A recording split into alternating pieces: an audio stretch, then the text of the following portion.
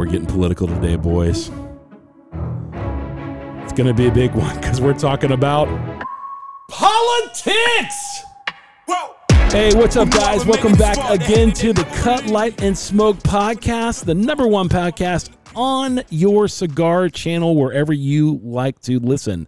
That said, my name is Bradley. I'm joined by a special guest today. His name is Brandon, voice guy Luna, right across from me. Brandon, say hi to everybody. How you guys doing? Oh my goodness, that voice is just like, it's like butter, dude. It's a butter voice. It's just beautiful. It rolls off. You just want to spread it all over some toast and eat it. It's incredible. It really is. So that's probably one of the most awkward things I ever said to you. But that, with that said, it kind of works out. It kind of works out. I like to think of it like a spicy butter. Like right, it's spicy butter. I like spicy butter. The Cut, Light, and Smoke podcast is brought to you by zealcigars.com. Zealcigars.com, your number one place to find Micallef cigars online. So we're going to be talking a little bit about cigars today, and we're going to be talking about politics. The two things they say you should never talk about when it comes to when you're in a cigar lounge or around cigar people is politics and religion. Right. My favorite topics. So we're going to be talking a little bit about politics because we just went through a midterm election and everything else like that, or we're kind of in the middle of it still.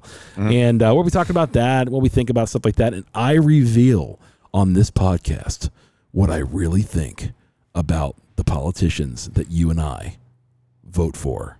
All next. So I just try to be like you. I can't try to be all dramatic. I can't do it. But we're talking about politics a little bit like that. So hang in there, because one of the things that happens when you talk about politics is people get really, really offended and they get triggered and everything else like that, and they go a different direction and all that kind of stuff, and they just stop. So, but we're going to be talking about that a little bit today because I think it's important that we talk about things that are on our hearts and in our heads. So we'll talk about that today, and we'll talk a little bit about Micallef cigars. So the first thing we're going to talk about is Micallef cigars. Brandon is the Micallef rep here in the Arizona territory. And he actually lives in Dallas-Fort Worth. So he's a Texas boy, and I think that Texas is the greatest country on earth. So everybody out in the great country of Texas, that's the thing about Texas, man. Everyone in Texas loves Texas, and everybody in Texas essentially believes it's the greatest country on earth. And there's a couple things about Texas that are interesting. Texas is allowed to fly its flag at the same level of the American flag. Every other state below. Right. Yeah. Pretty arrogant, right? Oh, are you kidding me? But we're huge. Look at Texas. It's gigantic. It is. And they also have this clause in their state constitution, if I'm correct, that they can break off from the United States to be self-sufficient if they need to. Yeah, there's always talk of secession over there. Yeah, I know. You get the hardcore Texans who are like, we don't need anybody. When you have a guy that flies the Texas flag on his truck, that's a guy he's number one. He's a doomsday prepper, and he's ready to secede. Yeah, dude, that's so great. I imagine in Texas, like doomsday preppers are pretty much like just a dime a dozen. They're like all over the place, and they're just because I know people from California moved to 3 different states when they moved from California. The great exodus of California for the last 5 years: Texas, Arizona, and then someone said Nevada. Is it Nevada? Was it Reno? I can't remember where it was. Utah. That's where it was. Those 3 states had the biggest influx, if you would. So, but it's funny, all the Californians didn't go to New York. They didn't go to, Colorado. They didn't go to, and some did, obviously, but, the great majority went to these other, more free, quote unquote, states, less tax oriented, right. And everything else. Is that your phone? Oh, no. It's your phone. Okay, no, bro. that's like a sin. That's okay. That's a radio sin right there. We're keeping it real. Here. Yep. So. Well, there's a couple things on the docket here we're going to talk about. We are going to talk about politics and everything else like that. I came in and I cannot walk very well. I actually have to have knee replacement surgery. So, ouch. Brandon can actually verify the fact that I was hobbling all over the store with crutches. Yep. And so, if there's ever a time that you didn't like anything I said and want to come take me out, this is your opportunity. Because you hit me in my knee, I'm going down. That's for sure. I went to the doc today. Told me basically, hey, you're going to have to get total knee replacement. So if you've had that, do me a favor, email me your worst horror story so I can get prepared for what I have to go through.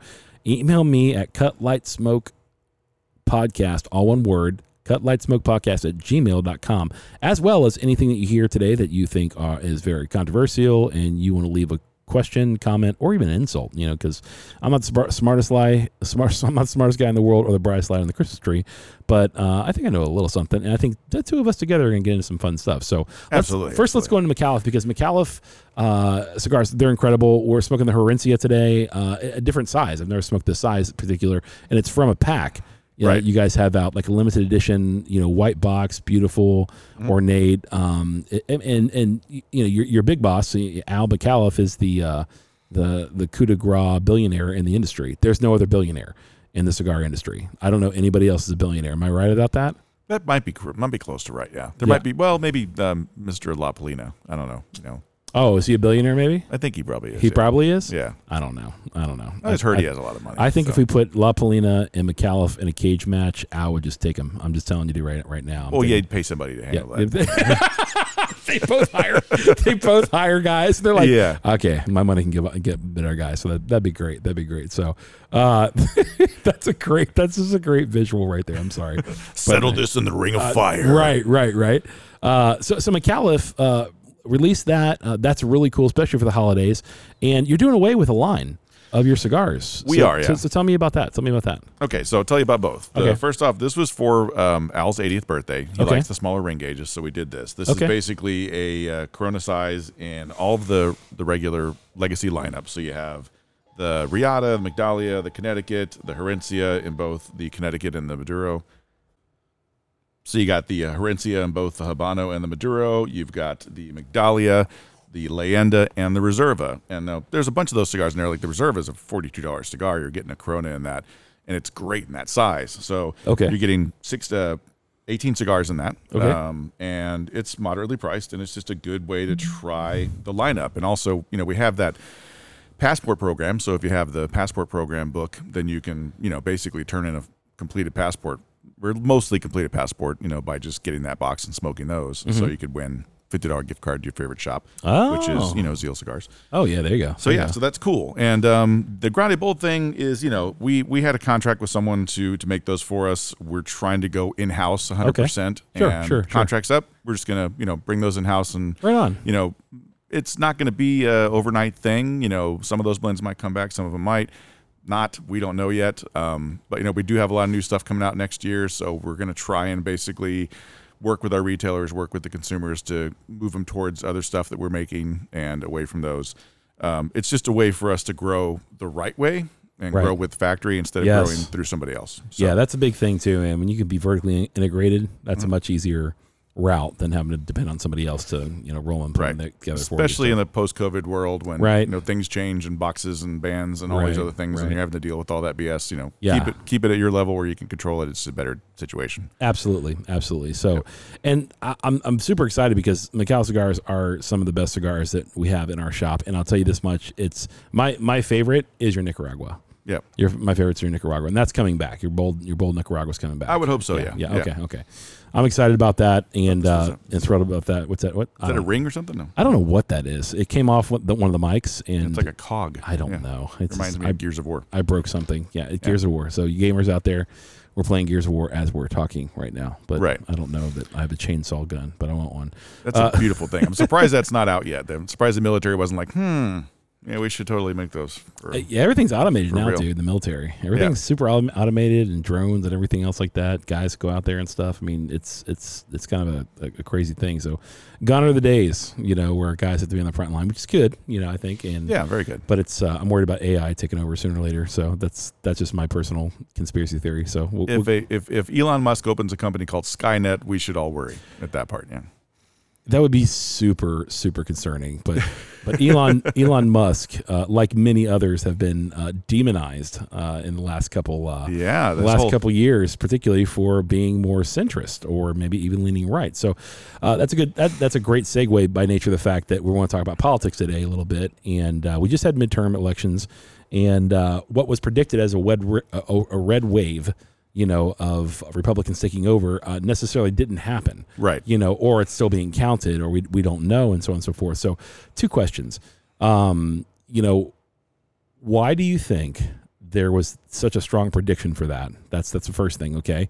And why do you think it didn't happen the way that the Republicans said it would happen that way? So what's your thoughts on that? So I think the prediction that it would happen was very media driven, because we are a media driven society now, whether it be social media, whatever. Right. Yeah. And I think that's what the media wants. So they're pushing that on the public to, hey, this is what needs to happen for things to change. Right. And I think that people by and large kind of lazy, right? So if you vote a certain way, you're still going to vote a certain way. What do most people do when they walk into that ballot? They pick the side they're on, they vote down, that's it. You know, they push a button and they're out of there. Right. So I think the perception of what needs to be done versus what's actually being done is always going to be two different things. Okay. And I think a lot of people are fed up with the media. Right. So I think a lot of people on are both tuning sides. out. Yeah, on both sides. On both sides. It's absolutely. It's funny. Some of my Democrat friends, I tend to lean a little more right, but some of my Democrat friends they'll say things like, "I don't trust anything I hear on this network. I don't trust anything I hear on any network. I don't trust anything on social media. If I see a Facebook post, I fact check the fact check." You know, so I mean, these are terms that now today never existed 10, 15 years ago. You know, we talk about fact checking and everything else like that. Maybe, you know, we had the old snoops.com, you know, website back in the day, and you know, and even that became, you know, somewhat subjective. So as a result, it's really difficult to know, you know, what somebody really thinks about something, whatever politician you're voting for on everything, because they'll tell you one thing, but when they get in office, the policy looks a little different. Right. You know, so do you think, here's my question for you on this. Do you think that that's by and large with politics across the board, red and blue, that, you know, I say what you want to hear, and then when I get inside, I got to do what I got to do, and I got to placate to lobbyists, I got to placate to all these other people and everything else like that? Do you think that's by and large across the board? 100%. So when they essentially, you know, platform on something, but then they get in there and do something else, do you think that happens often? I think it's 100% happening often, because, you know, what it boils down to with politicians is they're legacy building, right? Yeah. So they're going to tell you what you want to hear to get in there, and then what happens every single time? They fire a bunch of people, they bring their own people in, they have their own agendas, they do what they want to do. Yeah. And that's just the way it is, unfortunately. And the mass majority of people assume that they have our best interest in heart, but let's be honest, they have their best interest at heart for them and theirs, and that's what it's about, you know. So let me ask you, just fire off some questions. Who do you think is going to be the Republican candidate in 2024? Who do you think is going to be the Democrat candidate in 2024? I have no idea, and I don't know that I really care because it's not going to make a difference. Okay. You know. So let me ask you this. So that mindset, like it doesn't matter who I vote for, the country's still going to go, you know, to hell in a handbag or to prosperity and everything else. So, because I would say that a lot of people thought the same thing with the Biden administration. It's just, we're all going to continue to run and everything else like that. But things did happen. I mean, we got massive inflation. Right. Inflation was never at 9%. It was at 9.1% in June. There was so many different, it's coming down now. I think we're at 7.7% in inflation. Loans are more expensive. It's more expensive for money now. There's so many different things. Shut down the pipeline, wants to shut down coal mines as well. Right.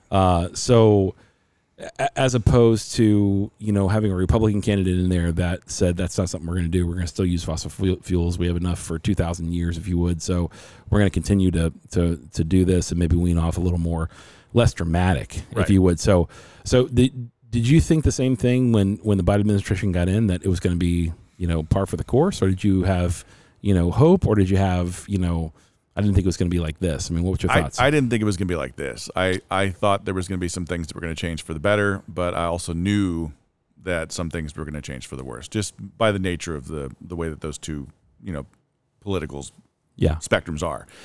So what did you think would change for the better? I was hoping that the economy would be a little better. Mm-hmm. I was hoping that they would, you know, not push some of the things that they pushed, but and honestly, I thought, you know, this guy's pretty old. He's probably not going to do a whole lot, so it might be status quo. You know? But I think a lot of what happens when you get a politician in there is it's not only the politician, it's everybody that goes in with him that has his ear. You know, so there's going to be a lot of different special interest groups that are going to push for what they want, and they're going to, you know, take the money and run. You know, government presidents aren't supposed to make profit from presidency. It's happened for years. It has, you know. Oh yeah, absolutely. You know, they always want to push things towards their businesses because they all have businesses when they get in there and say, okay, so this is going to happen, and the reason we're going to do this is because I have companies that are going to benefit from this, and when I get out, I'm going to be rich. You know. Oh yeah. So well, Biden, last time I checked, Biden was worth about $173 million. Right. You know, so if that's a concern, you know, and I mean, and Trump was worth billions. We know we don't know how much exactly. But in that regard, you have guys who are already wealthy taking more of a humble, public servant, area. So when it comes to what you think did get better, what do you think did get better, under the current administration on that, if there's anything, because your face kind of goes, I'm not sure. I don't know anything got better. I really don't. Is there anything you think got better? I'm a fair cat. I am a fair cat. So if somebody I voted for didn't get in, I typically go, well, you know what, he's here, and I support the office. I believe in a free republic, in a democracy. I believe that.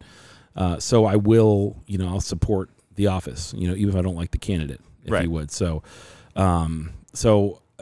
as much as it irks me, there are certain things that I think he did address better. For example, I don't think he is the mouthpiece, if you would, that maybe Trump was. If you would, and that's saying somebody that voted for him. So I voted for Trump. The interesting thing about this is, you trade off that for the policies. And what was interesting, when I voted for Trump, I didn't vote for the person at all. I voted for the policies that would come and the people that surround him and everything else like that. So, because he's a wild cat, man. He's a loose cannon and everything else like that. And I think that's what endears him to people, to be quite frank. It's what endears him to people, because he doesn't give a crap. And one of the hardest things, Justin said this, I thought was really interesting. He says, one of the things that I think is great about Trump, is one of the things that I worry about Trump is he's never had to answer to anybody. Right. And now he has to answer to the American people. And, with the tweets and everything else like that. And, it's just, you're just, come on, man, don't say that. Don't, you can't, he's so polarizing. And I think Biden can be polarizing in a different way, because the policies really do affect everybody. Right. And we've seen that. Yeah. And everybody, liberal, conservative are both saying, man, this is something else. This is great. You got people flopping all over the place, if you would. I don't see, and I don't know if it's not reported, because I do watch both. I watch CNN and Fox, two big boys, if you would, on both sides of the aisle. And I don't see a lot of Republicans going to the Democrat side. And what I see reported is Democrats are losing people, and I'm curious on that. I'm curious if they're losing people predicated on the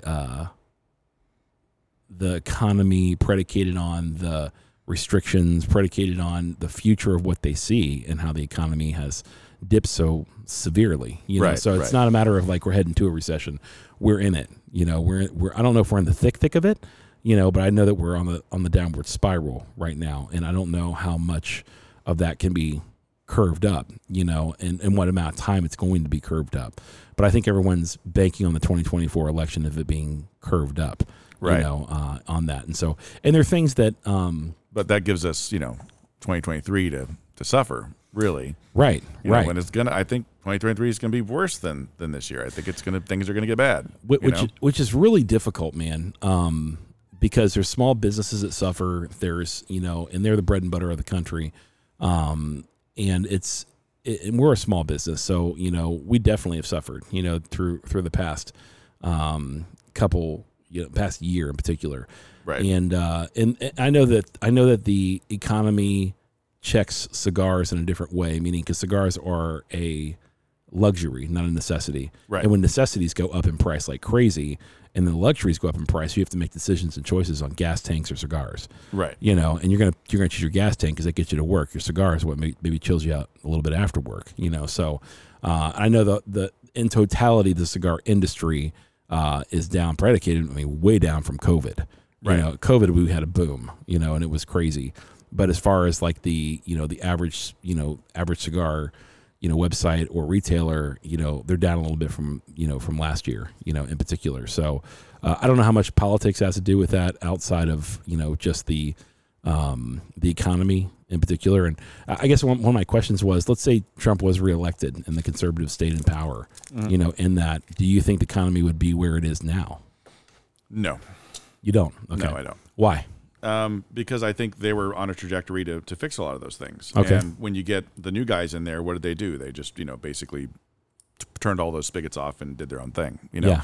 And that's the problem with the two-party system is that if you've got a system that runs, one party can run 8 years, you're going to see real change. But if it's 4 years and then you go to the other guys, everything that they've started, that they really kind of started to get into place, is going to get dismantled, and they're going to have a new system. So yeah. I think that's a big issue. And also, I'm really not a big fan of how they remove a lot of people and put their own people in, and it just becomes this big giant mess. It's too many chiefs, not enough Indians. So yeah, that's a good point, man. When that happens, it destabilizes a lot of things, programs or what have you that were working, if they were working, so you got to give credit when credit's due. When something's working and people are being taken care of, and all of a sudden you get so many different new people in there, and they're scrapping old programs, what have you.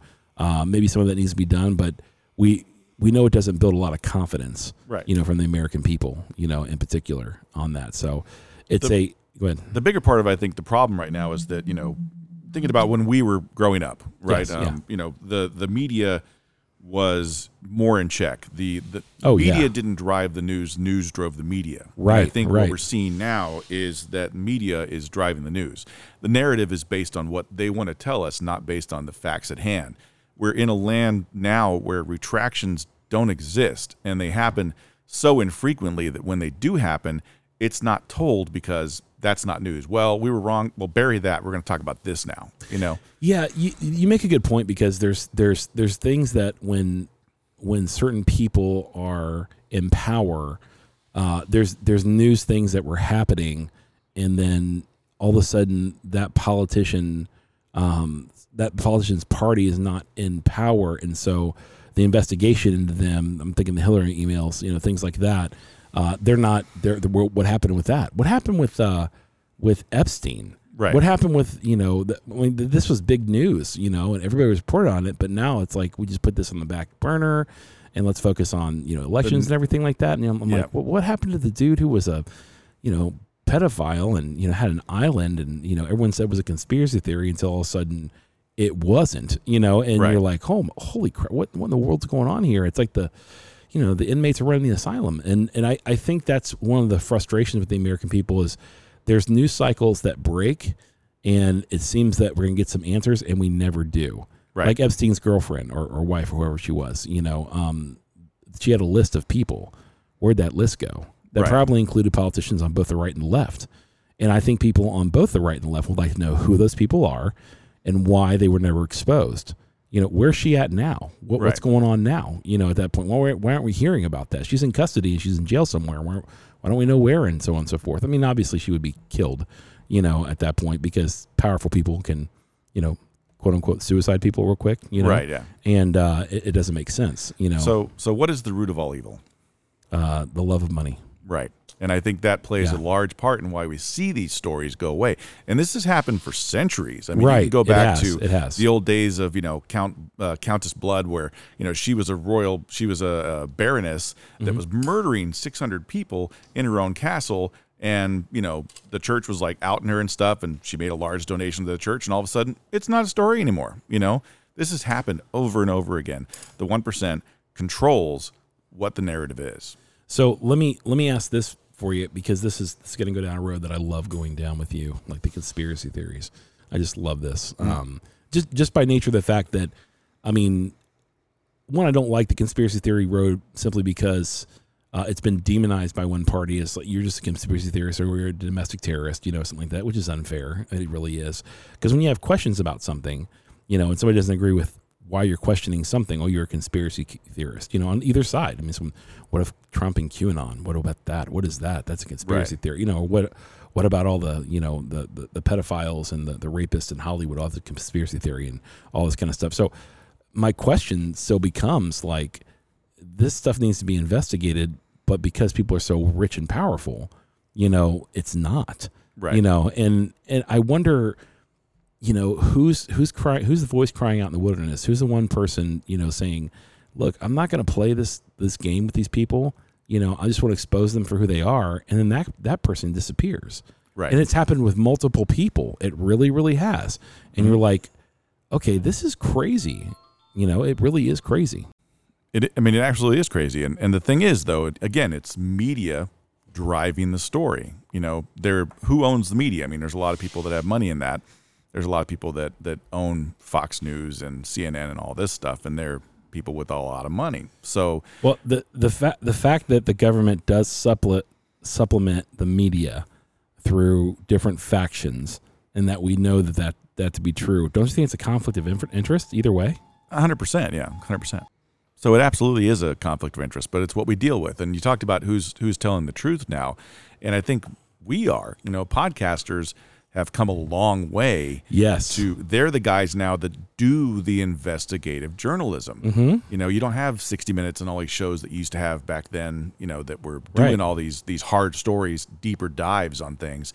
It's really podcasters. Absolutely. And not to put myself up there with guys like Rogan or anybody else like that, but those are guys who, were at one point people would consider hard left, and now they're more centrist. If you would like Rogan and Bill Maher, they're centrist. They make fun of their old party, if you would. So, so how much? I get that, and I appreciate the compliment that podcasters are kind of the true journalists and everything. I would call myself a journalist in the least, but I think I try to talk honestly about it, as where you don't see a lot of guys being honest about how they feel because they're bought or they're paid for. Right. We're not bought or paid for, and I answer to nobody, at all. And so as a result, when it comes to giving my opinion about something, I feel very free to do so. Right. I'm not worried about somebody coming down and saying, hey, you can't say that on air, you can't do that on air, and so on and so forth. And it seems like both sides, whether you're at Fox or CNN, there's things you can say and things you can't say. Mm-hmm.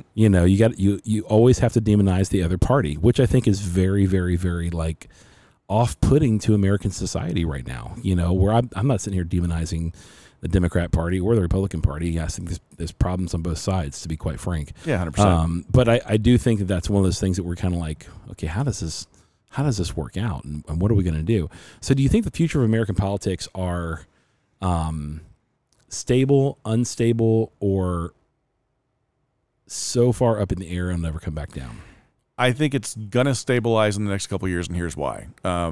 I think that the younger generation, and this is what we're not even really talking about. The younger generation is voting. They are out there voting. 100%. But they don't vote Democrat or Republican. They vote on topics that are important to them. Right. It's more the issues. Yeah. They are voting on those issues. They are the ones that go into the ballots and pick this guy because of that issue and that guy because of that issue. Mm-hmm. So we're getting much better educated voters who are into the process, who are into making sure that things go the right direction. Mm-hmm. So there's a lot of people that say, the millennials are stupid, they don't know what they're doing. Mm-hmm. I think they do know what they're doing, and they're going to be the ones that guide how things go politically. Now, there's going to be a lot of pushback. There's going to be pushback on both sides because they're going to want to still have that same voter that just checks one box and it's done, But I think in the next 5 to 6, 10 years, you're going to see a shift in how people vote. And I think you already are. Yeah, I think you bring up a really good point there that the younger generation is voting. So I had a conversation with my son because we talked about voting as his first year to vote. And he said, Dad, I don't want to get political, but I want to hear your thoughts on this, which is interesting to say. I don't want to get political, but I want to hear your thoughts on this. And they were all issues. They were all the issues. They weren't the person, because he asked me, he says, what do you think about Trump, Dad? And I said, well, I vote for policies. I don't vote for the man. So I think that the Gen X generation, the millennial generation, maybe even Gen Z are more connected to that than they are more party. Because I would say I vote policy versus party. I really will. There's been Democrats I voted for as well. And so I think that's important to go, here's my policy that I agree with. And there's a couple things in my wheelhouse that I just won't, for matter of conscience, I can't get past, with candidates. There just are, and it's not always economy. It's not always economy. Like I could see a guy that's not a great economist, doesn't have a great, economist, but he's got a moral issue here that he's very, very passionate about that I'm very much against, and I can't necessarily get behind that, because I think I'll be accountable for that one day, and I don't want to be, in that sense. I think some people, particularly on both I say both parties, they're moralizing different issues that don't need to be moralized, and then they're not moralizing things like that should be moralized. Meaning, so the economy can be a moral issue. It can be like how we get the money and where the money goes and everything else like that. For example, I have no problem with the government determining where my tax money goes, as long as I have a say in where it goes and I vote on the candidate to where that goes.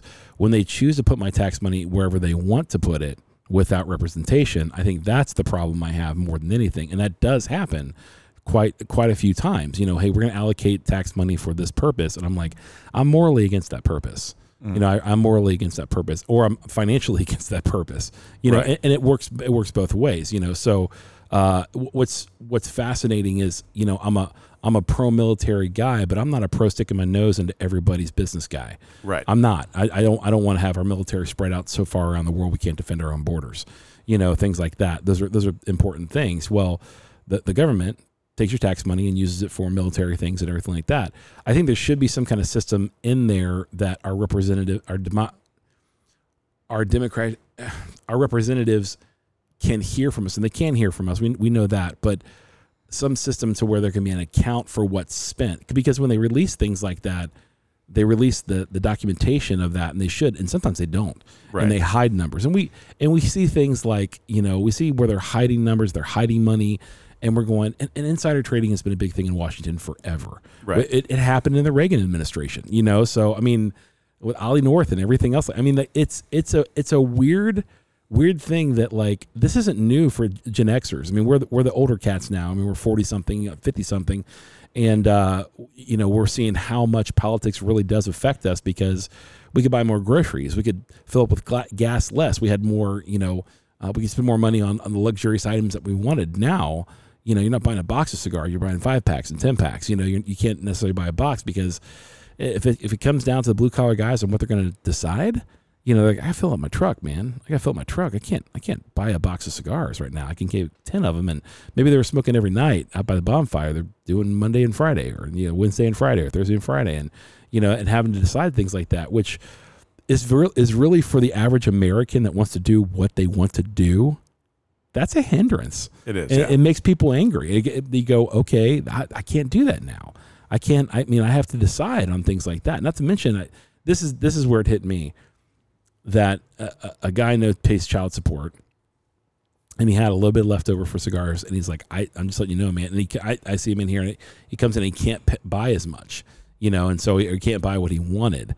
And I'm like, yeah, it's what we have to deal with right now with the administration. I'm like, he's like, I understand it and everything like that. So I'm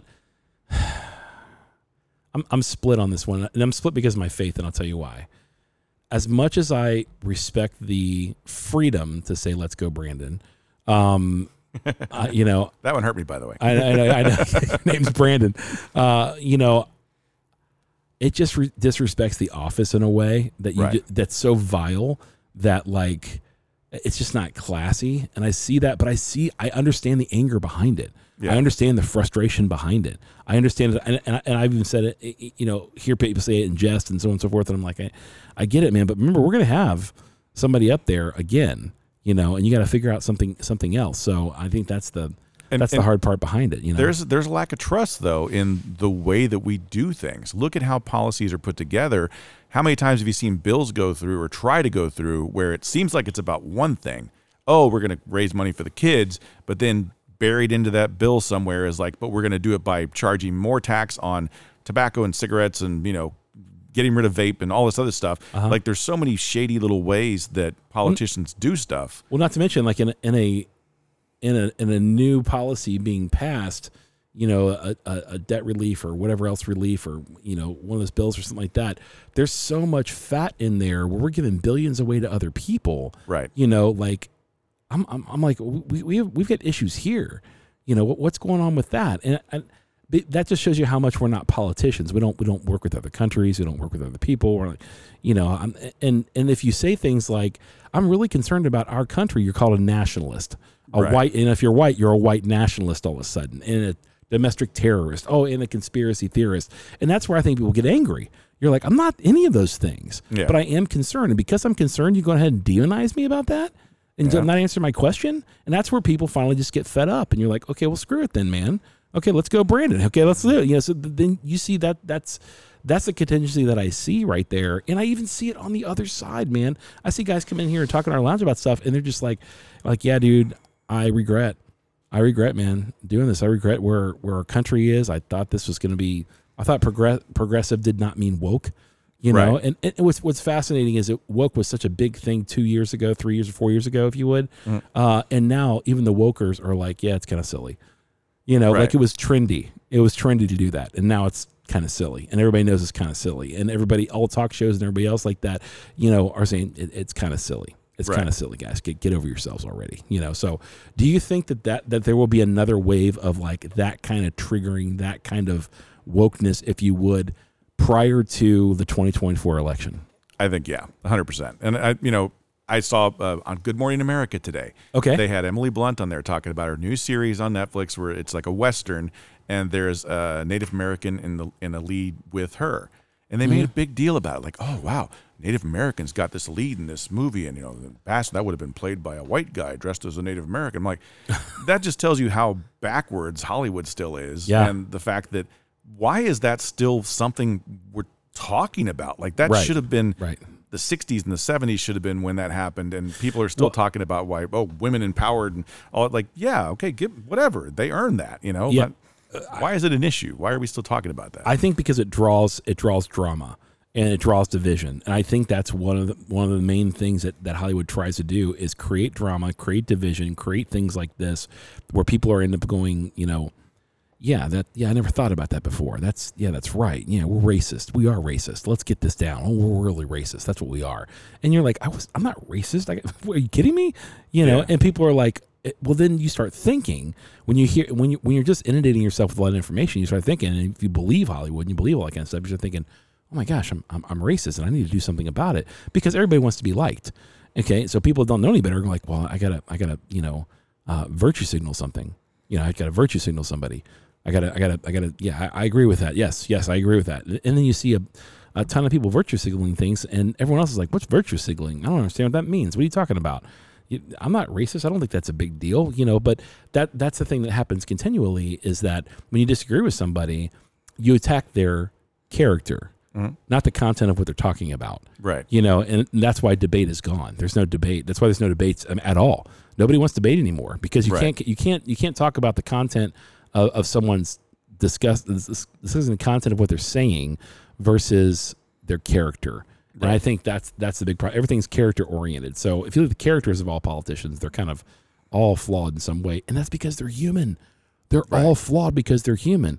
But when it gets down to the accountability aspect of it, when you're going, okay, yeah, we're all human, but we don't all embezzle. We're all human. We don't all hide money. We're all human. We don't all make backdoor deals with stock markets and things like that. So when that stuff happens, you go, okay, I really don't trust it, but we need somebody in there to lead. And I heard this on Rogan. I'm curious what you think about this. Because Rogan was talking about what a president should be. I thought this was really interesting. And he said, a president should be somebody who's done so good in their own life, so good in their own city, so good in their own county, so good. Like everybody wants them to lead and do something. Like, man, you should run for president. You should do something like for president. You should do this. And the guy doesn't want to. Right. The guy doesn't want to. He's like, I'm not a politician. I'm not a politician. We want that guy. That's the guy we want to. And then everyone yells, well, that's Donald Trump. I'm like, no, dude, go way back. Yeah. He's wanted to be president since the 80s. Right. One day I might run for president. One day I will. This something, so you see that continually. So it's got to be outside that spectrum to where I wonder if we're ever, because politics are just, I'm of the opinion it's up in the air. It may never fall down again. Mm-hmm. And so as of late, I'm looking at it and going, are we ever going to get that guy or that gal that goes, I'm here literally for the people. I want to represent the people. It doesn't matter, about all the two-party system and everything else like that, and all the politics wrapped up in it. Because Trump was part of supposed to be that hope at that point. That hope that we went and Obama was for people and everything else like that. But it still played out. It still played out for the parties. It still played out, and you saw things like that. I said, is there ever going to be? And I just thought to myself one time, is there ever going to be somebody who can be non-party oriented and people oriented that makes decisions of what the American people want so that we can actually get on track to where we want to go as a country versus, this demonizing of the other party. Do you think that's ever going to happen? I don't know, man. I mean, do you remember a movie, I don't know if it was in the 90s or the 2000s called Dave? With Kevin Kline? Yeah, I remember that. Like Kevin Kline, that movie, if you watched it now, if you released that movie now, people would be like, oh, wow, okay, we need that guy, because it was the politician that was kind of an a-hole, but he died, and they brought the guy that looked like him, and he brought his friends, and they fixed everything. It's like, that's what we need. Right. It's fiction, but that'd be great, Sigourney Weaver in there? Yeah. Yeah, that's right. That's right. Why can't we get that? Why won't that happen? Yeah. It's I don't know, man. I just think the system's so bogged down in a two-party system, and I think it's broken, and I think that the next couple generations are going to either dismantle that and fix it, or like I said, it's going to be up in the air. It's always going to be a game of who's got the most money and who's right this time. Do you think that politics are so broken that it's damn near impossible to find an honest person uncorrupted by the political game? I don't think those people get far enough in politics. That's my question. Though because, like you said, character assassination is a thing. It's absolutely a thing, and it's never been more prevalent now than any time because of social media. You look at, Hollywood's big about this, the James Gunn thing. James Gunn said something 10 years ago in a tweet that they bring up and like character assassinate him, so he gets gets fired from Guardians of the Galaxy, and then comes back and said that was a joke.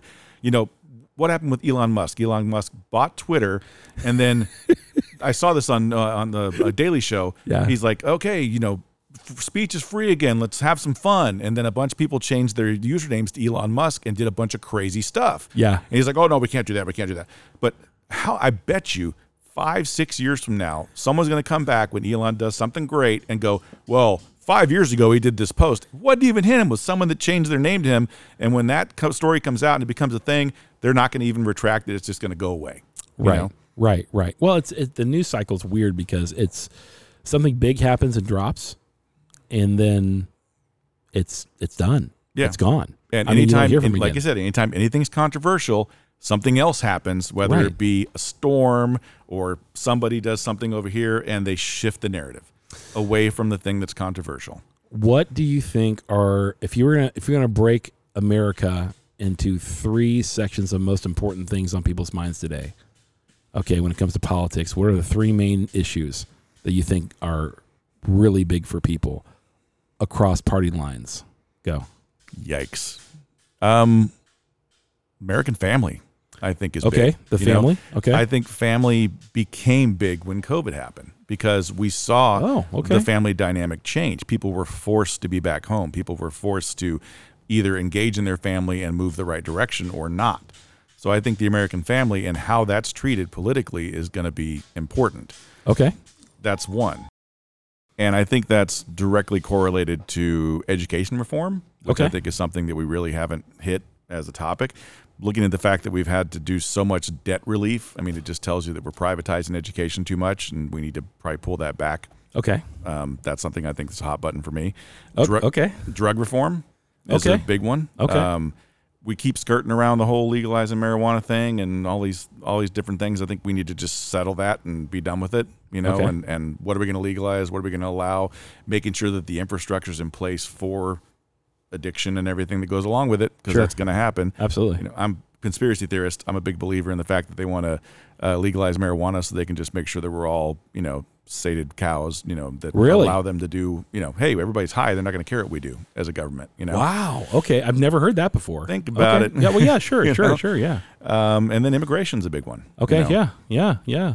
So those are all big topics, man. I mean, think about the immigration as the topic, bring us your tired, your poor, your huddled masses. Is that still even relevant to today, given the immigration situation we have, where governors are dropping off, people in cities and pissing people off, and I think those are big hot topics that we're really not addressing. They kind of get skirted. They come up a little bit and then they get pushed under when something else happens. So let me hit you on the immigration thing and ask you what you think about this. Do you think there has to be an easier legal way that people come to our country versus just crossing the border? 100%. Okay, yeah, I would agree with that. I mean, how It's not hard, right? Yeah. You want to be a legal citizen, join the military.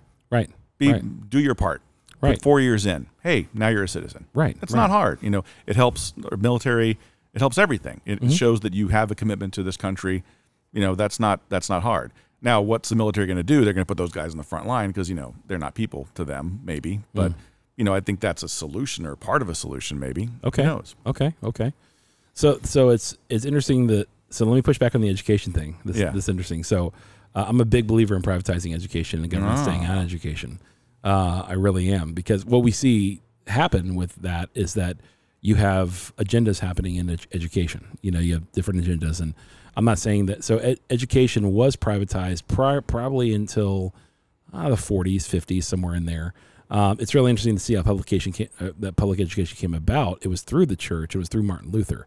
Martin Luther was the very first public educator, if you would. So before that, it was institutionalized and everything. That now it's institutionalized again. So the amount of scoring and everything that happens in the privatized education realm versus the public education realm is vastly different. We know that. It's just statistics. They don't lie.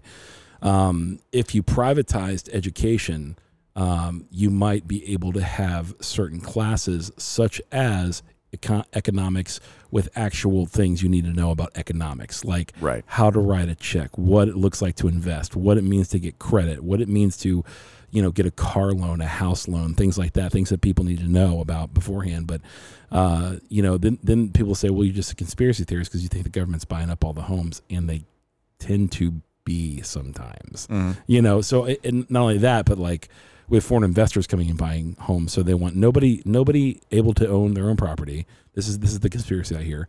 Nobody can own their own property, and you have to rent from the government eventually. And they subsidize everything, so that's more control. Right. So I'm a big proponent of no government control. Like, I'm minimal government control. Like, I'm good with streets and defense.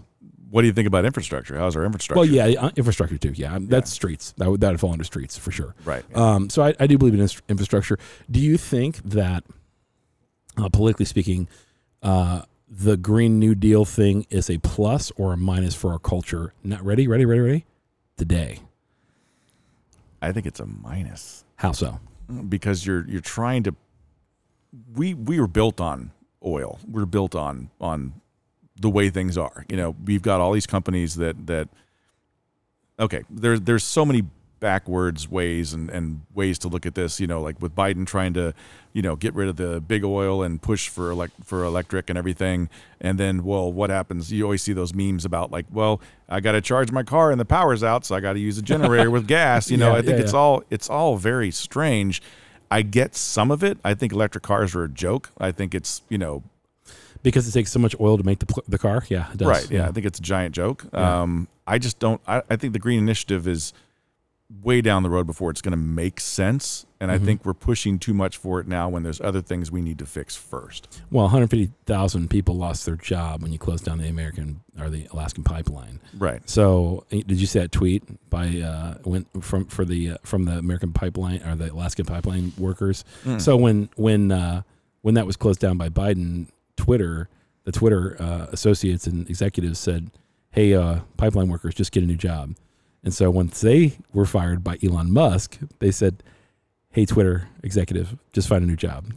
Right, that type thing. So you can see the divide happening more and more in that. And I definitely tend to agree with you in the sense that you're right, that there needs to be a slighter way that we do it versus such a dramatic way of doing it. When you're saying you're going to try to outlaw combustion engines by 2030, that's impossible. Right. Because the government doesn't play by its own rules. Do you think we're going to have an electric engine in what carts the president around? No. No, absolutely not. Yeah, because they're not nearly as reliable, as a combustion engine, and so as a result of that, I mean, not to mention all the problems that that electric cars have. I mean, and the joke, I mean, let's get real on it. The joke that is the range of electric vehicles. It is an absolute travesty of a joke. So you bring out this new Ford Lightning, okay, and Ford's like, we're going to be, environmentally friendly. They're business people. They're playing on your feelings, guys. 100%. 100%. All you guys who are save the earth people, they want to play on your feelings, and so they're saying 250-mile range for that. That's when you're not hauling something. Right. That's when you're hauling something, it's 80 miles, you know, so, or anything, you know, you put more people in the car, it's less mileage, you know, things like that. And now it's mildly affected with combustion engines, the way combustion engines work. They can vacillate slightly on their mileage, but it's not as dramatic when it comes to electric cars, you know, if you would. So electric cars work in other parts of the world because they have the infrastructure that allows you to have a bullet train to go from point A to point B. Not everybody needs a car. You got guys in scooters and bikes and everything else like that. Americans love having a vehicle. They love that independence of being able to go from point A to point B when they want to do it, not having to worry about bus schedules or train schedules. And that's the problem with the infrastructure and the problem with trying to green up everything. It doesn't work in America. It could work other places. Those cars can sell over in the UK and do great, because they're not going 250 miles. They're going 80 miles. They're going 40 miles. They're not driving their car everywhere. But for us, you know, we don't have the infrastructure built with mass transit that we need to have. And that's not something anybody's focusing on. Okay. There's a bigger problem that I see, that this isn't an easy answer. You know, it's going to take sacrifice on both sides to accomplish that. So if you're big into oil and fossil fuels, you have to recognize that if we're going to have a better world later on, that there has to be give and take on that, in the same right on the Green New Deal. There has to be that. And so, but the Green New Deal seems to have, you know, absolutely taken over certain people's minds to like, hey, you've heard that before, where it's like, hey, we won't be around in 2022. Well, we're on the cusp of 2023. Won't be back, you know, in 2005, 2010, we're not going to make it. 2012, we're not going to make it. We still made it. That's because climate cycles are cyclical. We know that for sure. That's just science. And so I think it's important. But it's one of the other questions I would have predicated on what you said. You said the family you think is a big issue for people. Mm-hmm. Why do you think? See, I don't think the government wants family. I think they want people individualized, and I don't think they want family. They want. I think certain people in the government do, but I don't think they'll never come out and say we don't want family. You know, but our culture's been drifting away from nuclear family for the last 30 years for sure. You know, we see more and more shows that have to do with like non-nuclear families where friends become family, if you will. Right. You know, the Friends, the sitcom Friends, Seinfeld, all these things, they didn't evolve around the nuclear family as like the Brady Bunch and other people did back in the day. You know, now Tim the Toolman Taylor and everything else like that all went away to give way to this new wave of like, you know, friends are really your family. You know, make it your friends and everything else like that. Why do you think that is? When you talk about family, you have to talk about religion, right? Yeah, you do. Let's go into my favorite topic, brother. Let's go. We already talked about politics. Let's talk about religion real quick. Let's get into it. Okay, yeah. So religion in general is built around family. Nuclear family. Yeah, nuclear family. Yeah. And I think that is a big part of it. I think religion's been pushed down so much in America. I think there's a part of it that's getting pushed back up. There's a lot of resistance on that. Mm-hmm. But you always see stories about, you know, churches stealing money and bad things happening with child pedophilia and all these other things that are going on that I think that's part of the breakup of the American family, because religion's been so demonized, for lack of a better term. Correct, yeah. What do you think about that? I think because we're so much more connected, and because there's so much more social media and the internet and everything else like that, we see so much more information. So that stuff was happening back in the day. We just didn't hear about it or see it. Right. And it wasn't readily, and people like rape victims and so on and so forth were never as readily available to come out and say something and so on and so forth. And were never encouraged by society necessarily in the way that we are today. Right. There's always been, I mean, the church in general. So I'll go Protestant and Catholic on this because I'm Protestant, but being corrupt. I mean, it's run by men that are human beings, so there's going to be a certain amount of stuff you deal with, you know, to the veracity that we've seen. I think it's shocking for everybody. I just think because it's more popular now, and if you want, it's easy. If you want to destroy a society, you take God out of it. You know, you just do. That's an equation. So if because a lot of our, you know, Judeo-Christian values come from the Bible and what have you, and our country was founded on that, whether you believe it or not, it just was. And no, that doesn't mean that I believe in the massacre of the Indians or anything else like that was good. No, I'm not saying that whatsoever, or that slavery was good or anything else like that. So by nature, it was people who were church people that put an end to that and did certain things like that, just so everybody understands that, the true history of what happened. So, but I think that's one of those things that when it comes down to it, you're probably spot on, right? With, that you do see the pushing down of the American family as something that people, we see it in our stats. I mean, people are waiting until in their 30s to get married, and then even later to have kids. People are having kids when they're like 40, right? Now, which it's not healthy for a woman's body, after 40, right? Because she's almost premenopause at that point. So many more complications, in that. There's a lot of things. I mean, I get super political on it, and I think this is where people I'm going to lose most people when I say this. Where's Planned Parenthood at most? What part of the country is Planned Parenthood in? Is it in the suburbs or is it in the city? Yeah, it's in the city. What is the number one demographic that Planned Parenthood aborts? Right. Young African American babies. Right. It's black genocide. Yeah, it is. It really is. So when you have a society that's okay with that, that's one of those things that you have major issues, and that's why you see so many African Americans coming out conservative now, because they're going, this is genocide in our own people.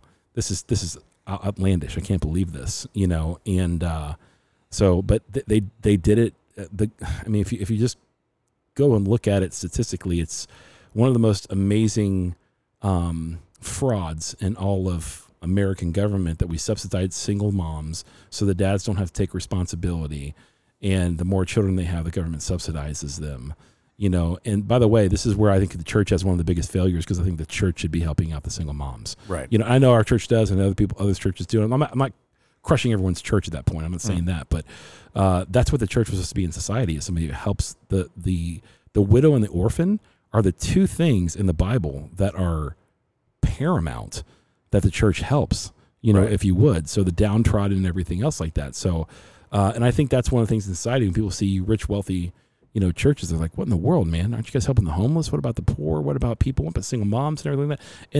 And what's fascinating is those churches who are mega churches or what have you, they do have a program for that, but it's a program. It's not a main thing, if you would. So I think that's where society gets a little frustrated and angry. But society itself is really, really, really hypocritical. I mean, they'll say, like, why aren't you doing this? Why aren't you? What are you doing?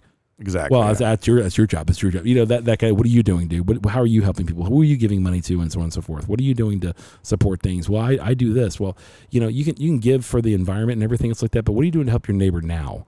Right. And I'm much more concerned about my neighbor's well-being than I am about their papers, to be quite honest with you. I just really am. So that doesn't make me a pro, bring everybody across the border, not have any kind of check-ins or anything like that. But when it comes down, when you devalue people, then you have an absolute tyranny that can happen. Right. And I don't want to see people devalued regardless of where they came from or who they are. Because I believe intrinsically that God has made people in his image, and so as a result, everybody has intrinsic value and worth. How close are you with your neighbors?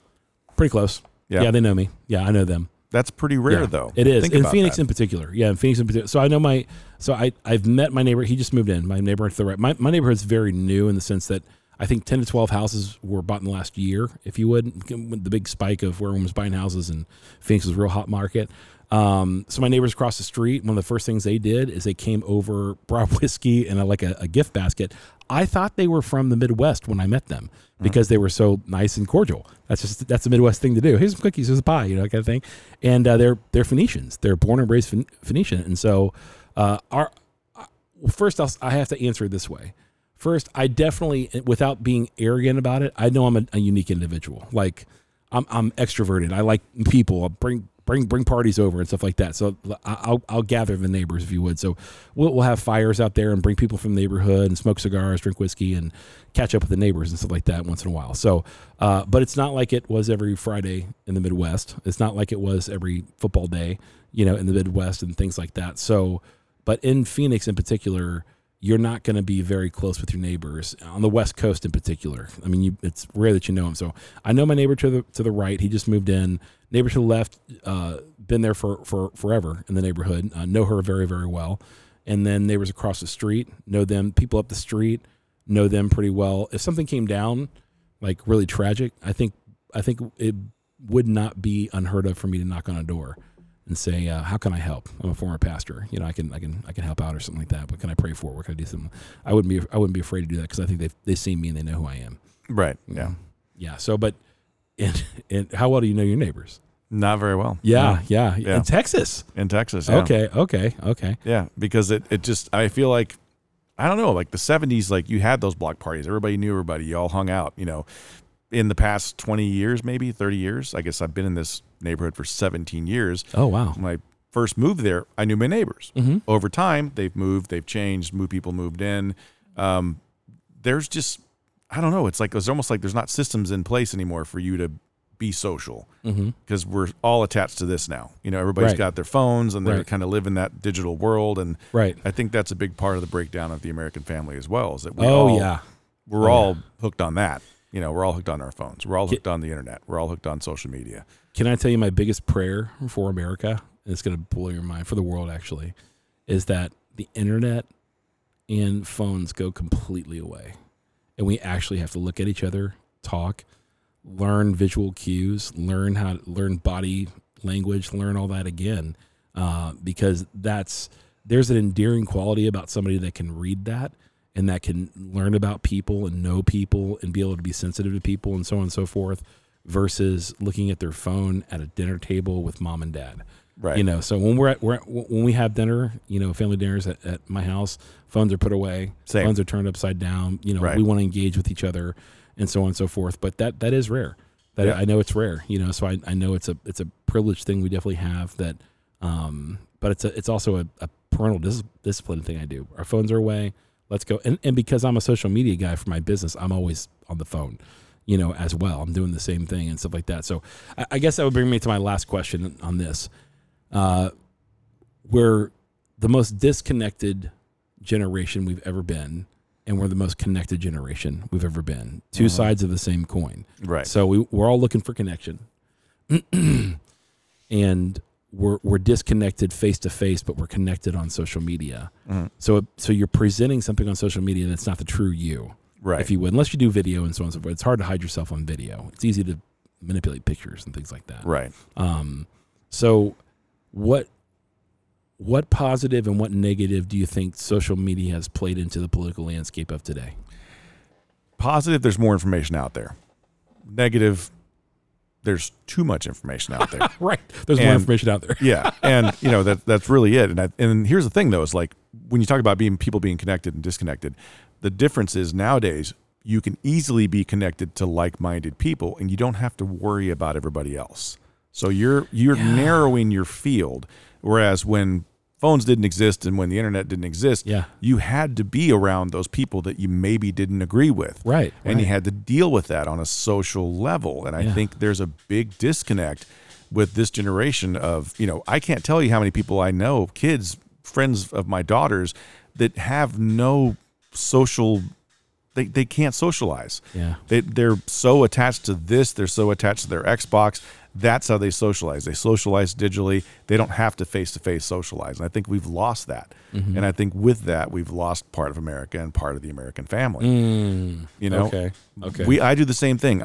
No phones at the dinner table. We don't have the television on. When I grew up as a kid, we had the television on. You know why? Because you didn't have VCRs. You didn't have a way to record it. That game was on. You're going to watch that game. Right. Now everything is so fractionalized and so streaming and everything. So we don't have to have the TV on now. We can watch that later as a family. We're going to put some music on. We're going to have a nice dinner. We're going to have a conversation.